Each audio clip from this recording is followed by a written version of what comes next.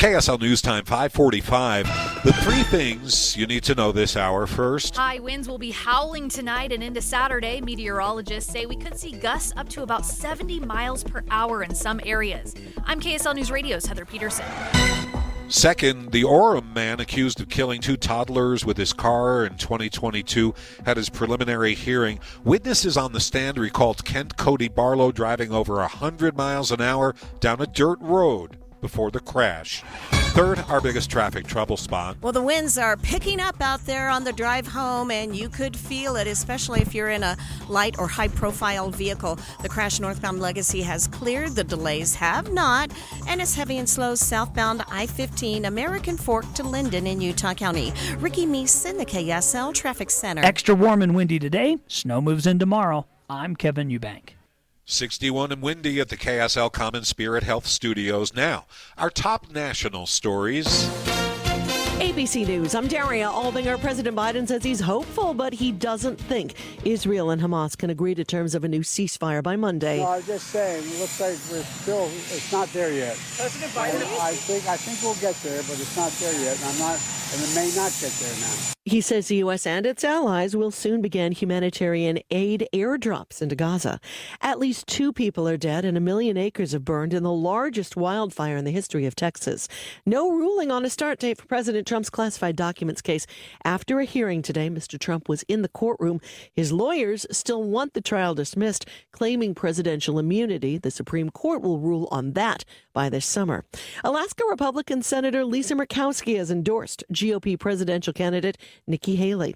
A Colorado paramedic sentenced to 5 years in prison for the death of Elijah McClain. This is ABC News. And now the in-depth on KSL. The wind is kicking up along the Wasatch Front, bringing a storm that's going to last through the weekend. Kevin Eubank is joining us live in the studio. So, Kevin, first of all, on the way in this afternoon, I noticed there was a lot of lake dust stirred up. That's going to be a factor over the next day or so, isn't it? Yeah, the wind has kicked up a lot of things. In fact, I saw garbage cans going down the street today as we were driving in. So temperatures have been the wind gusts have been in the 60s and 70s up over our mountain peaks. And in the valleys, pretty common to see 30 to 40 mile an hour winds. And that's going to continue tonight into the day tomorrow. So it is kicking up dust. It is kicking up, blowing limbs around, and there's all sorts of potential for some issues with the wind. The good news is the front will sweep through midday, and the wind will stop being the issue, and the snow will become the issue. So it looks like this storm is going to produce 3 to 6 inches of valley snow, Jeff. Front should come through noon to about 2 p.m.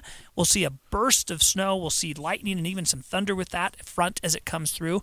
And then snowfall will continue through about 7, 8 o'clock tomorrow night. Little lull between 8 and about 2 a.m., and then another push comes through Sunday morning, adding an additional couple of inches of snow. So it's Saturday and Sunday, 1-2 punch on this snowstorm. Snow totals for the valley floor, the benches, the mountains, and the like? Yeah, 3 to 6 inches in the valleys, 4 to 8 on the benches. Northern mountains get 15 to 30 inches. Southern mountains get 1 to 2 feet of snow. You know, whenever you talk about wind, I always think of that Labor Day storm where trees were knocked over. The wind was so violent. I think we all remember that storm. Compare that to what's coming. Non-comparable. That is not going to be the case. That we're not talking about toppled trees and horrible things. We're going to see strong winds. It's been windy today. We've already had gusts of 70 miles an hour in the mountains. That wind is going to continue tonight into the day tomorrow, but we do not anticipate widespread tree damage, other problems like that. The scenario is very different this year. So this is a strong wind event ahead of a cold front, and that'll be that. I don't think you'll be talking much more about it on Sunday. All right. It's going to be interesting. We'll go with that. How about that, Kevin? Sounds good. Enjoy your weekend.